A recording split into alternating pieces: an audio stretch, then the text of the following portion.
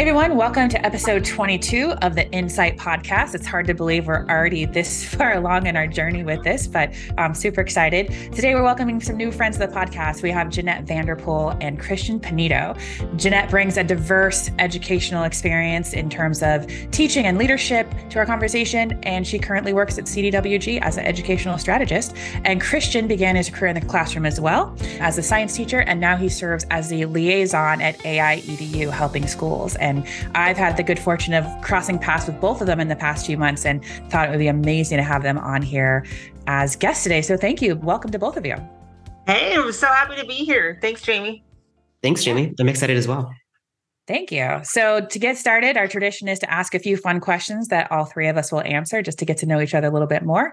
And then we'll dive into our topic. Today, we're going to be focusing on AI and the intersection for schools and leadership and what they should be thinking about as this topic continues to develop at such a rapid pace. So up first, Christian, beach or mountains? What do you prefer? Oh, beach by far. I grew up in Southern California, so this is a little bit of a common debate amongst people in Southern California, but I was always a beach person and spent most of my life living 10 minutes away from the beach, which I love. That's awesome. Jennette, what about you? So I'm going to take you for a loop. Yeah, I'm a Southern California girl, but I'm a lake girl, and I love nothing more than just because I live on a private lake called Canyon Lake, if anybody knows it. And I love nothing more than just float in my tube with my grown-up mommy drink. So I'm a lake gal. Fantastic. That's great. Yeah, there's always that way to choose a third option. So fantastic. I love both. My maiden name was Beach, and it was very hard to give that up when I got married. And my mother-in-law said, "Do you want him to take your last name?" And I thought that was an excellent idea. So I was always partial to the beach, but I also love hiking. So I'm happy with both of them. That is just the coolest last name. I don't think I've ever met anybody with the last name Beach. You were meant to be in California. Yeah, exactly. It's so good. Oddly enough, my neighbor across the street in high school also had the last name Beach. We were not related. It was just super random and bizarre that we met in high school with the same last name. That is random. Jennette, e-reader or physical book? I am a good old physical book. I am. I like to fold that. I love how the book feels in my hand. I like to squish it almost like you have a thick stack of money. It's the same kind of feeling. And then and I know people are going to say there's things to protect against glare. You never have to worry about the glare. I just really like to fold that page and follow along with my finger. I just love that traditional feel. Mm-hmm.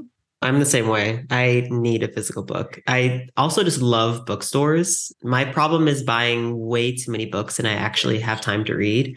So I just end up having a backlog of just stacks of books on my shelves that I tell myself I'm going to read and maybe will, maybe won't. But that's my trap, is just walking to a bookstore and spending a good hour there. Same. Mm-hmm. Especially if they have coffee. And I love the smell. Yeah, I'm a huge fan of bookstores. I think that's my happy place. I love looking at all the stationery and then all the ways to take notes about books and journaling. But I also do have books on my phone at all times so I can read wherever I am. So I love that convenience, but there's nothing better than having a good book in your hand. All right, final question. Christian, you can kick us off on this one. Cake or pie? Ooh, I'm a pie person, especially if it's apple pie a la mode is my jam. I love a good apple pie. I grew up in San Diego, so not too far from San Diego is a city called Julian, which specializes in their apple pies. And that's a very nostalgic memory of mine, just doing the 2-hour drive out to Julian to get some apple pies. Amazing. With you, I love pies as well. And I know exactly what you're talking about, Julian. I take my kids out there to go apple picking, and you can get the fresh apple cider and the apple pie. But I'm actually a blueberry pie gal. That is my favorite. Cakes, I love all the cake decorating or Is It Cake? I love those shows. But to eat, I'm a pie gal for sure. Mm-hmm. Something just amazing about fresh fruit, whether it's warm in that pie. I don't know, just so delicious. Mm-hmm. And we're getting into fall. It feels like the perfect time for pies right now. It is pie time. Yeah. Awesome. Well, thank you so much for playing along. That is just a great way to kind of get to know some other random fun facts about each other. And I'd like to start, since you're new faces to some of our listeners, new voices today, actually. Tell us a little bit about your background and how you came to focus on AI and education. Jennette, do you want to kick us off?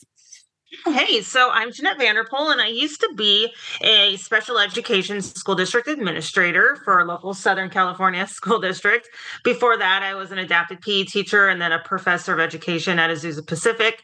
Currently, I'm on school board for the district that I recently retired from. But then AI, this is just such an impactful component in education. My passion really lies in understanding how this is going to impact career and technical education and just career development for our children, and also how it will impact critical thinking, and then devising plans on ways to support school districts, administrators, teachers, and support staff on how to really encourage and create fostering critical thinkers, and then digital literacy and digital citizenship. So a lot about just making sure that we have those kids maintaining that critical thinking ability, but then also we need to think about their future and their jobs, and we can't just say no AI for anybody. We have to embrace it and how we can help that facilitate a good future for them. Thank you. Christian. Yeah, like I also started in the classroom. So I immediately had my career was teaching, and then I kind of did everything all over the board in terms of education. I taught high school chemistry. I did some graphic design classes as well. I started teaching in like an after school programs and like community-based nonprofits. And then I got really into just like the CTE game of helping students get into career paths without the need for 4-year degrees. And it was in that CTE world where I was really leaning into the idea of how education is meant to prepare students for the workforce, for their lives beyond school. And this is where I started to get an inkling of like how technology is affecting that space. And this is 2017 or 2018 now. And I kind of took a left turn and got out of education and teaching and went into the research space. And I worked a little bit out of the Stanford Institute for Human-Centered AI. And I was like very deeply interested in how AI and technology in general needs to be this idea of human-centeredness and making sure that ethics and safety are at the center of conversations. And a lot of the work that I was doing there was focused on education still, but from a very like research and inquiry-based perspective. And so I was like doing a ton of learning. And from 2019 through last year, I was just in this extremely exploratory space. And then generative AI kind of blew up. And I felt perfectly poised at that time to like, okay, I now have a really good idea of what AI is and its capacity and how it needs to be kind of thought of through ethically and with a human-centered lens. And so I wanted to get into this work of helping schools work themselves through those very same questions. So AI is a very old technology for considering how like the hype around it right now. It's been around for a long time. And so I was just really lucky to have taken an interest in it at the time where it just kind of has blown up in the education world. Yeah, I think sometimes we have to start with definitions. I think that's where everybody comes in from different places of understanding of what is an AI, what version are we talking about in relation to schools. I've been trying to frame it under, let's just focus on generative AI at this moment in time to kind of at least build an understanding of what topics we're trying to discuss or build policy around. Just on Monday, I held my first emerging tech council with parents. I had people apply in our district to be ready to have conversations around generative AI and how we would shape policy and things like that in our district. And one parent even challenged me on this notion. She's like, but I want kids in elementary school working on algorithms, and I don't want you to just stop at generative AI. And I'm like, okay, excellent. That's why we have this committee and let's go. But again, we have to have like those common definitions in places, at least to get started on the conversation, because it is a very broad realm and it's hard to know exactly what piece we want to work on. Yeah, you couldn't be more right, Jamie. We have to establish, I mean, in education and everything in general, right? You have to establish clear baseline terms like, okay, what's the difference between a hill and a mountain, and coming up with the difference and understanding how we all have an equal understanding of that. Do you think a calculator is AI? And having people answer that. Yes, it is. It's another form of AI. And when you start to establish things that already exist in their life that are AI, I think it really lowers that affective filter of being scared about it. But then you also need to compare it to developmental levels of children and what is appropriate and what's not. But first things first, I think you did a beautiful job of that, establishing baseline terms and the definitions. What else did the parents say? Did they have any concerns about it? So I asked them, how I want to frame it is, let's talk about what we think students need to know on this topic, and then what responsible use looks like. And then what do teachers need to know in order to either lead those lessons, but also what productivity can we carve out that teachers can use these tools for? Like, how can we find ways to give them time to have more space with their kids? Like, so that was the idea. If we can outline tools for productivity that we all say this is okay to use AI for. So I asked them, I go, do you think there's a stigma around teachers using AI tools in education? And they all looked at me like I was crazy. And I was really surprised by that, because I expected them to say like, yeah, no, we really don't want the teacher outsourcing to the robots. We really want the teachers are credentialed, they have degrees, they should be doing the work themselves. And that wasn't the reception that I got, which was fascinating. But then they were more concerned around, are the students using tools that we don't really have control over? So they were interested in the district kind of getting behind one product or one tool and ensuring we have really good data privacy policies. The kids are getting training on that, and they just aren't putting data out into the world in random places, which I thought, it was completely different from what I expected. And they also wanted to know, they wanted to know how they could best support teachers. So it was an interesting, like really surprising meeting. That is. And I know you and I have a whole nother thing that we're doing around AI task forces for school. But for the parent side, whenever you have a certain stakeholder committee and you're calling for volunteers, you typically get volunteers of people that already know about that subject matter. Maybe they work in it and they're interested. So you're having people come in with some sort of an established background of the understanding of it. It would be really interesting to do some polls and just, walk in the streets talking to parents and just randomly in the grocery store. Like, what do you think of AI use in education? Getting the people that don't quite have maybe the breadth of understanding, that would be something interesting to look at as well. Just popped in my head. Yeah, no, that's exactly what I thought about after. I was like, okay, so I have people that are already buying in this meeting who already have that understanding and are already playing with it. But what about everyone else? One student who applied for the committee, she wanted it completely locked down and banned and not happening at all in schools. And so I'm really curious to kind of dig more into her perspective. But I think it goes back to your opening comment, Jennette, that she's worried about the critical thinking. She's worried about the shortcuts. She's worried about students not really engaging in their learning. And if that happens, how does that change the quality of the classroom for the kids that are really putting in the effort? And so that was a interesting note and a takeaway. Right. And then how we can offer solutions for that, because it's here. That's reality. And it's our jobs to come up with the counter narrative to that of how we can ensure that doesn't happen. But I'm excited that I think that we all are up for the challenge. And this isn't the first time that there's been this kind of technological renaissance, right? And we can come together and we can find solutions, and it'll just be a different way of doing things.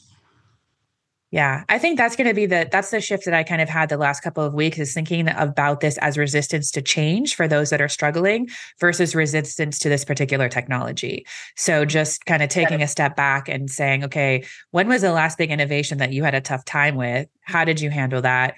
How do we work through it? What resources do you need? Do you need time to play? Do you need time to think it through? Do you need time to apply? All of those pieces versus I'm afraid of this scary technology. And so that's the angle I'm kind of working towards now.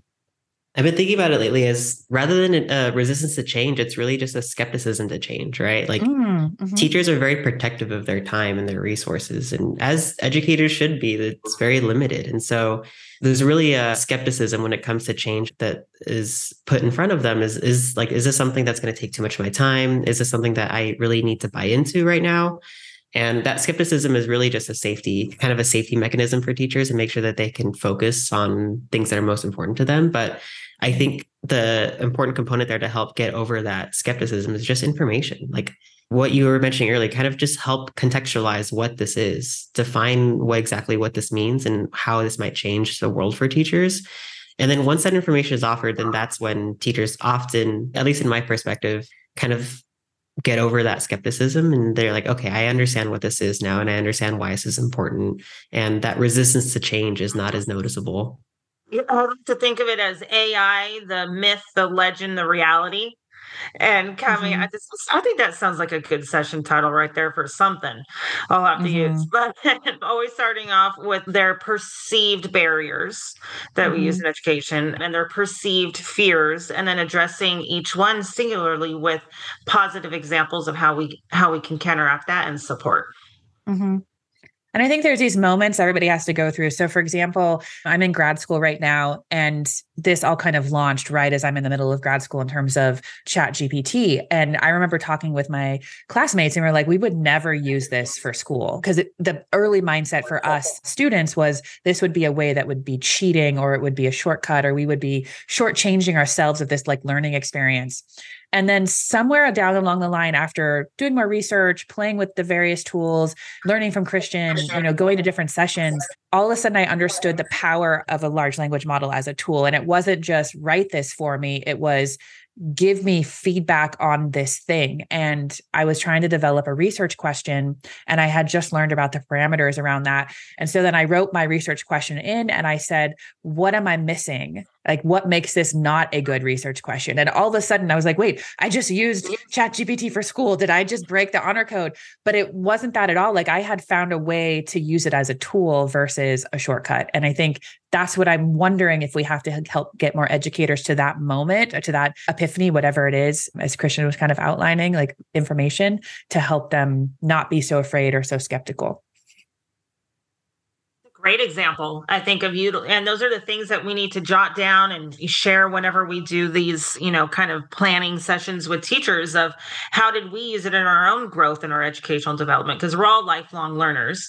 Mm-hmm. And I mean, there's so many ideas out there of, whether you have the students do a research assignment in class so that you can see what they're utilizing. You want to make sure that they are using peer-reviewed journal articles exclusively and explicitly. So you could take away and disable certain functions on their district provided device. But I mean, there's a million things that we can share with people to try and put that at ease. But again, it causes us to use our critical thinking ability of how to do it a little bit differently in order not to use certain generated devices. Yeah. And I think a lot of that is like a shift in perspective, right? It's if teachers, I mean, I've heard so many examples of teachers talking about it to their students as, students have to sign an honor code at the beginning of the year that say they won't be using ChatGPT to cheat on assignments. And that's kind of a contextualization of ChatGPT only as a cheating tool to students. So now from a student perspective, I think ChatGPT, I think cheating.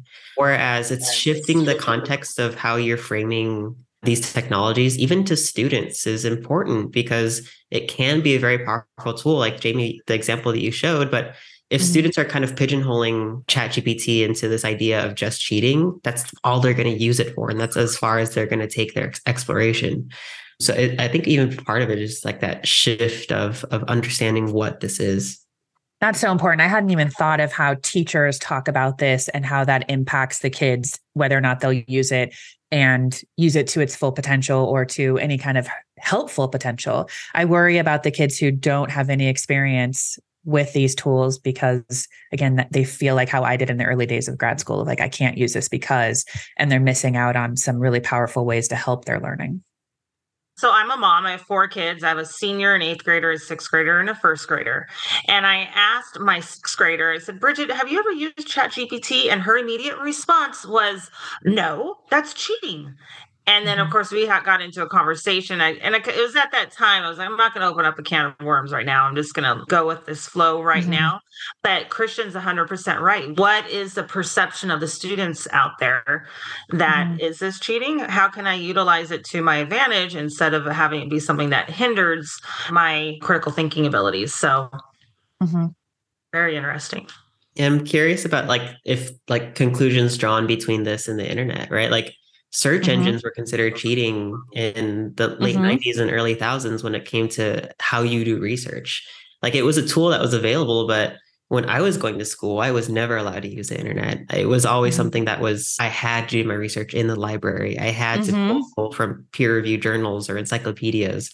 And to think of that now is almost like it's so antiquated, right? It feels crazy for a teacher to require only library-based research versus when there's a tool there for students to access. And I was a student who just always thought that Google was just cheating. And obviously now my perspective has changed, but I think there's needs to be that switch needs to be flipped at some point, help people unlock that exploratory mindset to what else can this be?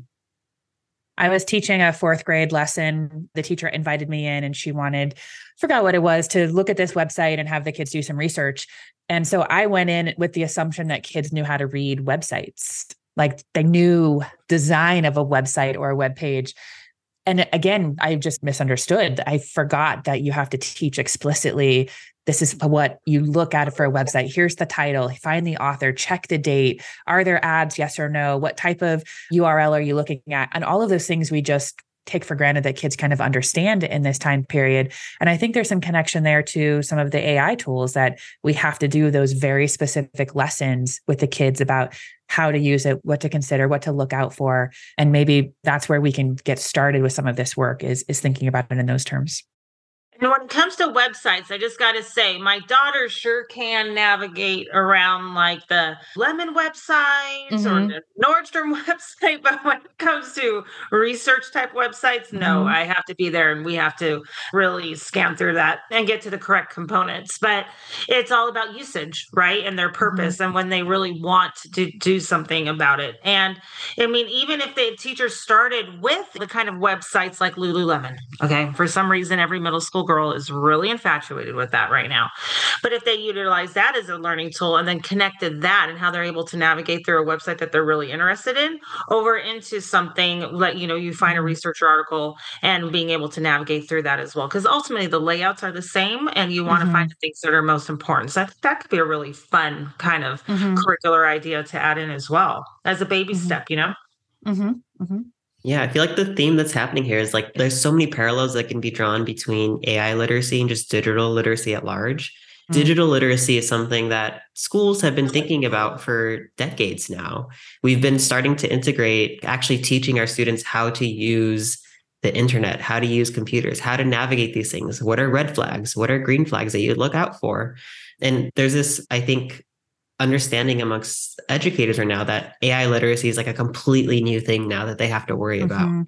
I feel like in the near future, we're going to come to an understanding that AI literacy is more of a component of digital literacy than something completely different. This isn't something entirely new that schools need to take on, but this is kind of a door that's been opened and we can't close again. And schools cannot ignore that open door anymore, right? And we have to kind of address that. But there are already systems, there are tools in place to help schools, to help teachers. And those tools have been built over the past several decades from computer sciences, from digital literacy practices, all of these things. Like these are tools that are already in place that can be leveraged. They just might need to be updated a little bit. And I think that's what a lot of leaders are looking to do.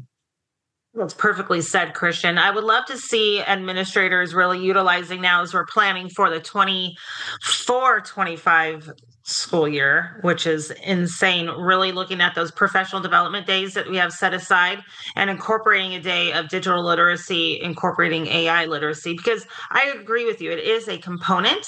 It's not digital literacy is the broader scale. It's the big umbrella, but really making sure that we get in some AI and digital literacy on those PD schedules that are mandated for everybody. That would be such an amazing use of time. And it goes back to our early kind of opening comment about critical thinking. I mean, we have to be discerning consumers of the digital components that are putting in front of us and having that critical eye, understanding, Christian, as you said, the red flag, green flag. I think that's a wonderful concept. Like we talk about in our district when kids are on the internet for part of our digital citizenship lesson is if you go someplace and you feel like you're in a dark alley, you're like, oh, that feeling you get in your stomach, oh, this isn't quite right. Like develop that kind of sensor when you're navigating around the internet or in a situation with friends and something doesn't feel quite right, whether it's the physical world or digital world, that internal kind of understanding of something is off or this is good, developing that skill set, I think is important. Yeah, exactly. And I think not until you have that skill set in place do you actually truly have a sandbox that teachers and students can play in. Because there's so many fun things about generative AI right now. There's so many cool tools out there, but we need these guardrails in place that give teachers this kind of, okay, like this is your sandbox to play within. Here's your guidelines to work within, but please work and explore within the sandbox and build things and play. And like, actually, like this is where like real learning happens, both for teachers and for students. Yeah, I think that part is so important. If we could find time, as Jennette, you said, on the PD days, or just carving out that time for the teachers to play, I think that kind of is part of the skepticism, is they don't really have the hands-on experience quite yet. I heard of a colleague, she works at an independent school in Denver, and she did at her PD day, she had every teacher use generative AI to plan a vacation.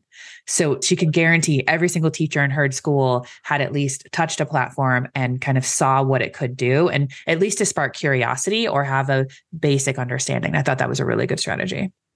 We just spent with my team last week in Nashville, and we had an amazing think tank experience. And we had a partner come in, and we learned how to create a master schedule using not ChatGPT, but another one. And he created an entire master schedule in 8 minutes, and then was able to put it into Infinite Campus is what we use out here in California. And I was blown away. Think about the tens upon tens, if not 100 or more hours that you as an administrator have to use to create a master schedule. And he did it in 8 minutes. And it was the most amazing thing that I've ever seen. That's what we keep going back to, or people say that AI is supposed to be able to do, is help be able to think deeper about different things and spend more time on things, right? And if we had something for a master schedule, and it seems like now we do. So that's another thing I'm going to look further into. But it was one of the most, it almost brought tears to my eyes. How beautiful this master schedule came out. If we were able to identify the specific tasks that would give administrators or teachers time back, that's what I'm super interested in. Stuff that we can all agree, this is a good use of the tool. Here's a way to evaluate its effectiveness. And then you have, 100 hours of your life back. That's insane. One of my favorite things that I've had the opportunity to play with in the last several months is this idea of communities of practice for teachers. What does it look like when you have just a cohort of teachers and you walk them through the basics, AI literacy, but then take it beyond that. Here are several tools that you can play with. And we kind of ended in this 5-hour hackathon. And we just gave teachers all of the tools at their disposal and said okay, now knowing all of these things that you know, what are some things that you would build for yourselves? And we saw teachers build out chatbots that would help them write out IEPs, which normally would take hours for teachers to do. And she was able to do it in a matter of minutes with this AI chatbot that she built herself, because it's actually surprisingly not that hard to do, but teachers are never really given the context, the tools at their disposal, and the literacy to kind of explore that. So those have been so exciting for me, just because I don't have the perspective sometimes that teachers that are in the classroom are. I haven't been in the classroom in 6 years now. And so that part of my brain is not always there. And so when you give teachers the tools that give them the ability to build things out, that's when they kind of unlock all of these things. And I'm wow, that's so cool. I'm amazed by it all the time. You can do unit plan creation, lesson plan creation. You're making sure you have your sub plans in place. You can do different schedules for your parent scheduling for back to school night. I mean, there are so many beautiful things that it can be utilized for to really, really cut down the amount of time that people are spending doing these things. And then so you can get back to the actual education component of it.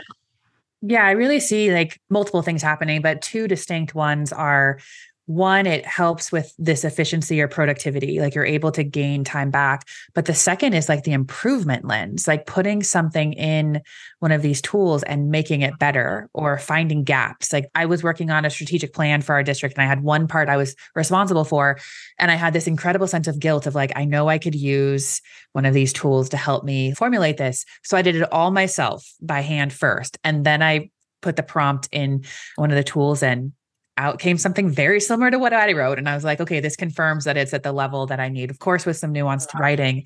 But then I wrote, what did I miss? And I got 10 really brilliant things that I hadn't considered for a district to think about, like sustainability. I mean, that's just not my everyday lens, but of course that's a great one. And so that, I think, is like, how do we get people to that point where they see these multiple uses, whether it's creating something new, evaluating, or improving. And I think that would be a good round of training for teachers or administrators to kind of go through.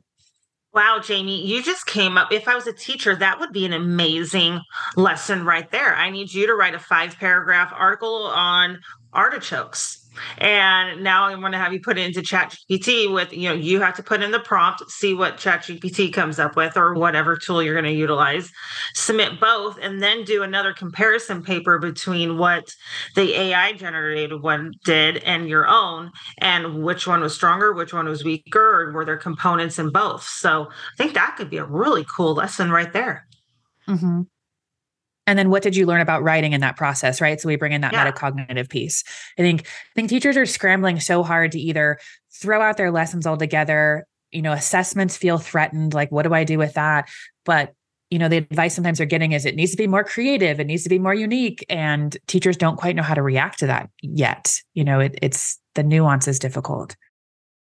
So I'm just going to pause and just say, this has been fantastic. Like, I haven't even asked a single question. We've just chatted. Maybe we could shift and just think about if there's anything you see that we really want to, is there something concrete or specific in terms of advice we could give to teachers or school districts? So maybe thinking in terms of that, are there key takeaways or things people can do right now?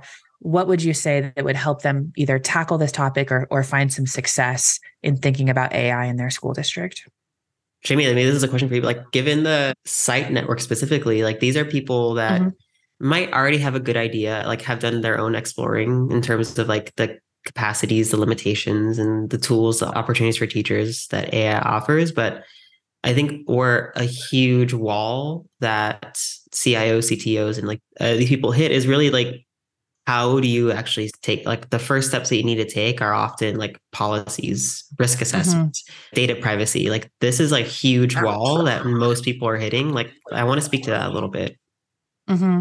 Also, one of the things we talked about when we first met was how do we build this network where we're not all doing this in isolation? And even with site and we have a message board and we're sharing ideas and we have regional groups, I still think there's that isolation that we need to find a way to help each other kind of create these and knock down the wall together by instituting the right policies, or, it has to be adjusted for each district or space, but there is some way to collaborate on this that we're not really finding yet.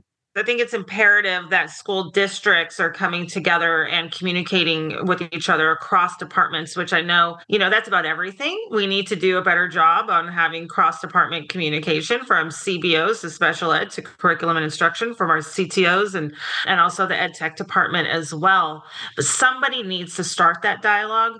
Personally, what I called for at my last school board meeting was the creation of an AI task force with the correct stakeholders.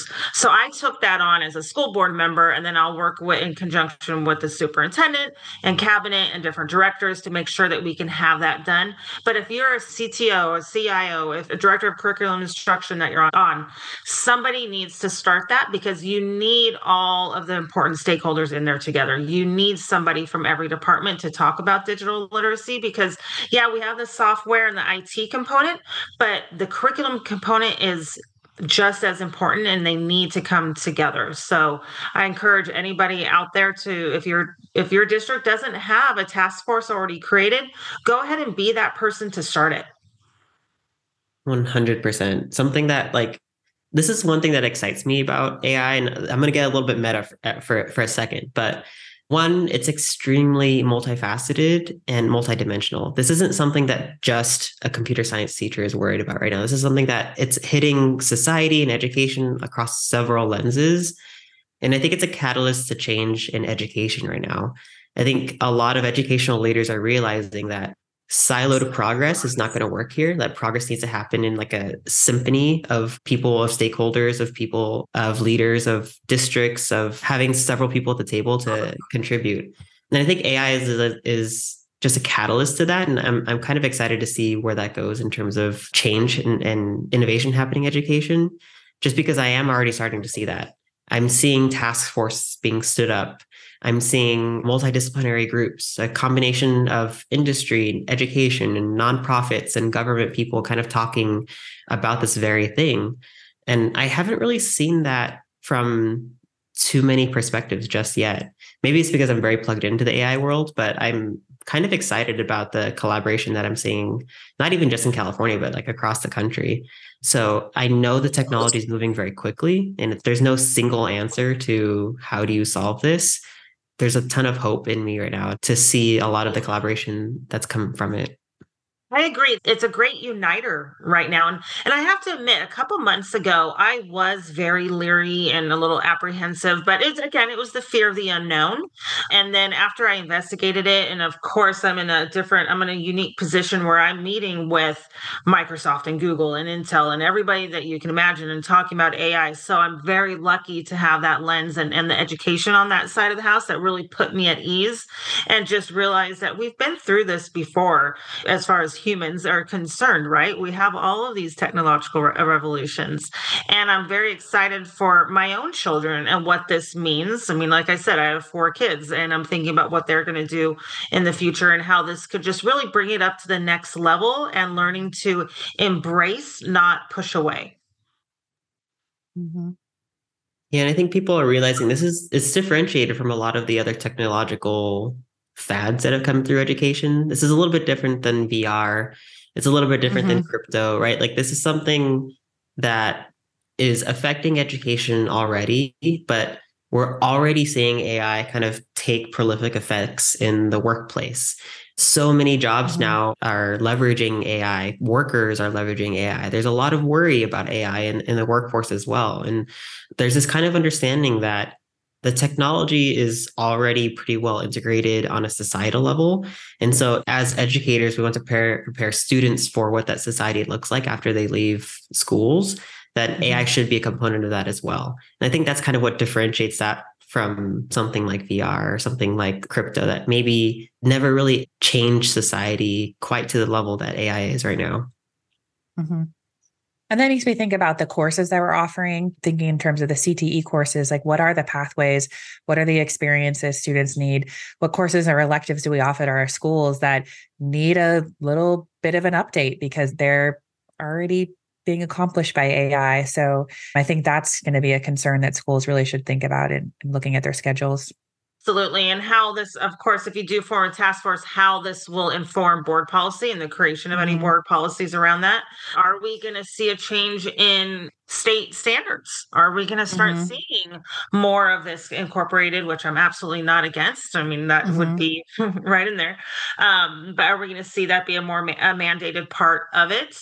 I think our CTE pathways definitely encompass this already a lot with the digital literacy and digital citizenship, but it needs to be a component in every single class, from PE to advanced physics, from kindergarten all the way through 12th grade, that this is something, because for me, it also carries over into social media.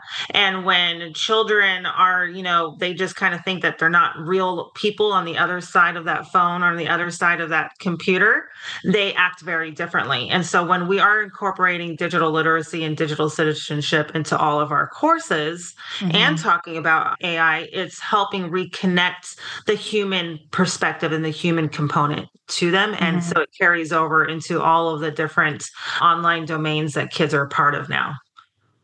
Okay, I'm so glad you said that because I heard something today. I don't know if you guys have listened to the Hard Fork podcast, but they feature AI topics every single week. So I was listening to it today and they just released, or I don't know how long it's been out, but there's a tool called Hey Jen.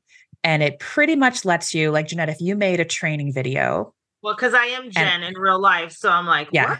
Okay. Hey, Jen. So if you made a training video and you wanted that video translated to other languages with your mouth moving in the right way, this can do that. Or you could re-script it and make an entire new training video with just about 90 seconds of something you already have. So this is, immediately camera crews, like when you talk about job impact, you can think about it in a couple of ways, like what jobs just disappeared, but what access was just gained for people potentially in different languages. If you have a podcast, for example, and it's not translated, this can translate it in your voice. Wow. Yeah. Okay. So there's that angle. And then the other part they brought up is another tool, Character AI. And it's these chatbots that are essentially celebrities or whatever. So when you mentioned, before you kind of got over your fear, my fear spiked today listening to this, that there might be younger students interacting with a fake Taylor Swift or a fake Snoop Dogg and having conversations and not distinguishing between the real and the human again.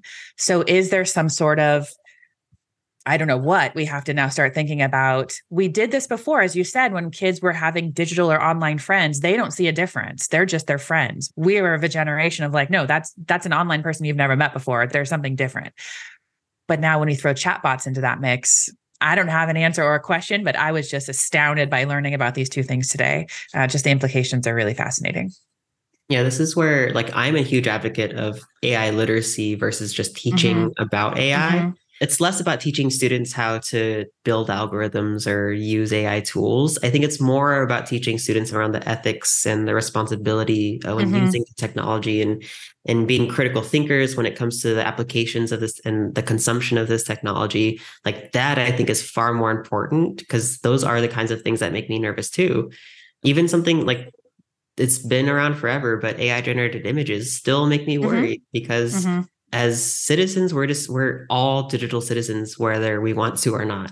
And digital content is just a huge part of our lives. And when the more powerful AI gets, the more powerful it is able to influence those digital lives of ours. And so I'm a huge thinker of like, we need to make sure students are equipped with this ethical mindset, this critical eye.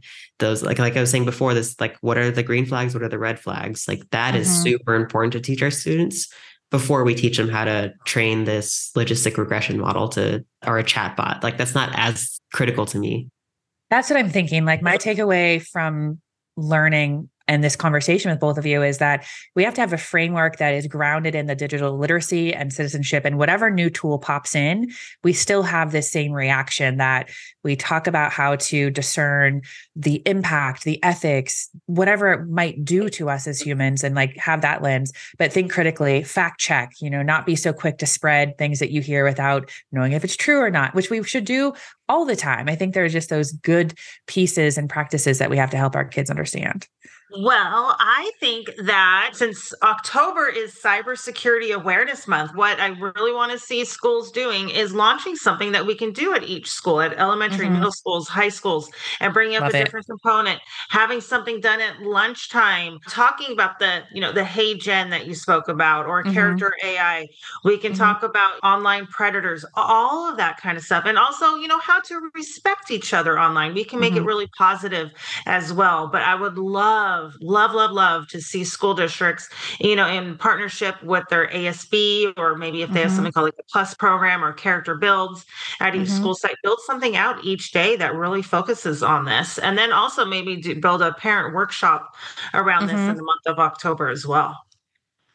Challenge accepted. Thank you for that. So good. All right. I'll meet you. I'll get my district to do it too. I love the call to action. Then I agree. I totally agree, because this is like we've been talking about the past, I don't know how long. This is something that's like very well integrated into our lives right now. There's no putting the cat back in the bag, right? This is something that we should be preparing our students for. And there's so many ways to do that. The technology is going to keep changing very quickly. So if you are focused on one specific use case or one specific tool, that focus is going to quickly come out of focus in the next 3 months. And so thinking about what are the through lines that are going to be true now and in the future. And those through lines are often rooted in things like ethics and impact and digital literacy and digital citizenship. Like those are the things that are going to be true now and in the future, no matter how advanced the technology is. I think we just have to end the show there, because that can't be said any better way. So yeah, thanks for the mic drop, Christian. This has been such a fun conversation. So thank you both so much for joining in. I'm excited for our future partnerships and things that we're going to work on together. I think we're building out a really powerful little network here. And I'm just encouraged by the way we're thinking about things and tackling these difficult but exciting topics. So before I close out the show, if you have something that is a recommendation, it could be a restaurant, an app, a movie, a book, anything that you think would be interesting for our listeners to check out, I'd love for you to share. I'll go first if you need 30 seconds to think. I always love recommending a book called The Nature Fix. It's just an amazing story about how when you take breaks from technology or get outside, wonderful creativity can happen. So balancing being on a tech podcast, talking about really exciting emerging tech, having a book like that, I think is a great way. And it talks all about how when you're outside in nature, your stress levels actually drop. That's why doctors' offices might have pictures of lakes, back to Jennette's favorite place in the world, or aquariums, things like that. So there's powerful science around being outside. And so I think that's a really interesting book to check out. So that's my recommendation for this episode.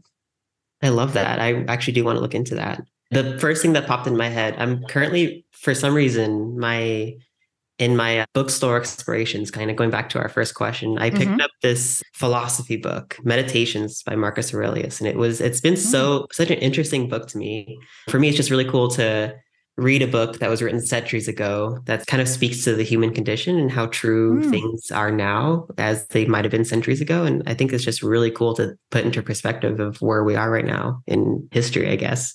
If you are really interested in like an existential thought. Yeah. Thank you.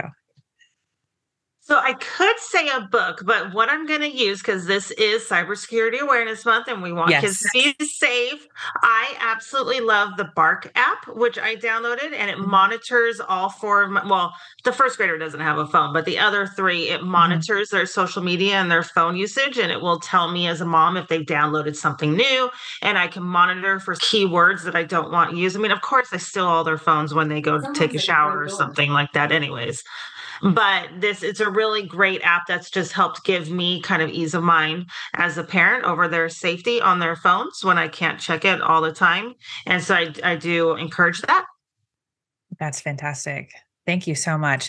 Well, Jennette and Christian, I just want to thank you both for joining this episode. It's been really, really fun to have this conversation. I can't wait to actually listen to it again. I have a whole page of notes that I was scribbling down, and I really appreciate our call to action to everyone on how they can take initiative and make something happen this month that supports our students. So I want to close by giving a shout out to our site media team. Thanks to Charlie and Tuda for all your support on this production, and shout out to Andrea and Laurel for all that you do behind the scenes to make Site an amazing organization to be a part of. Thanks, everyone, and have an amazing rest of your day.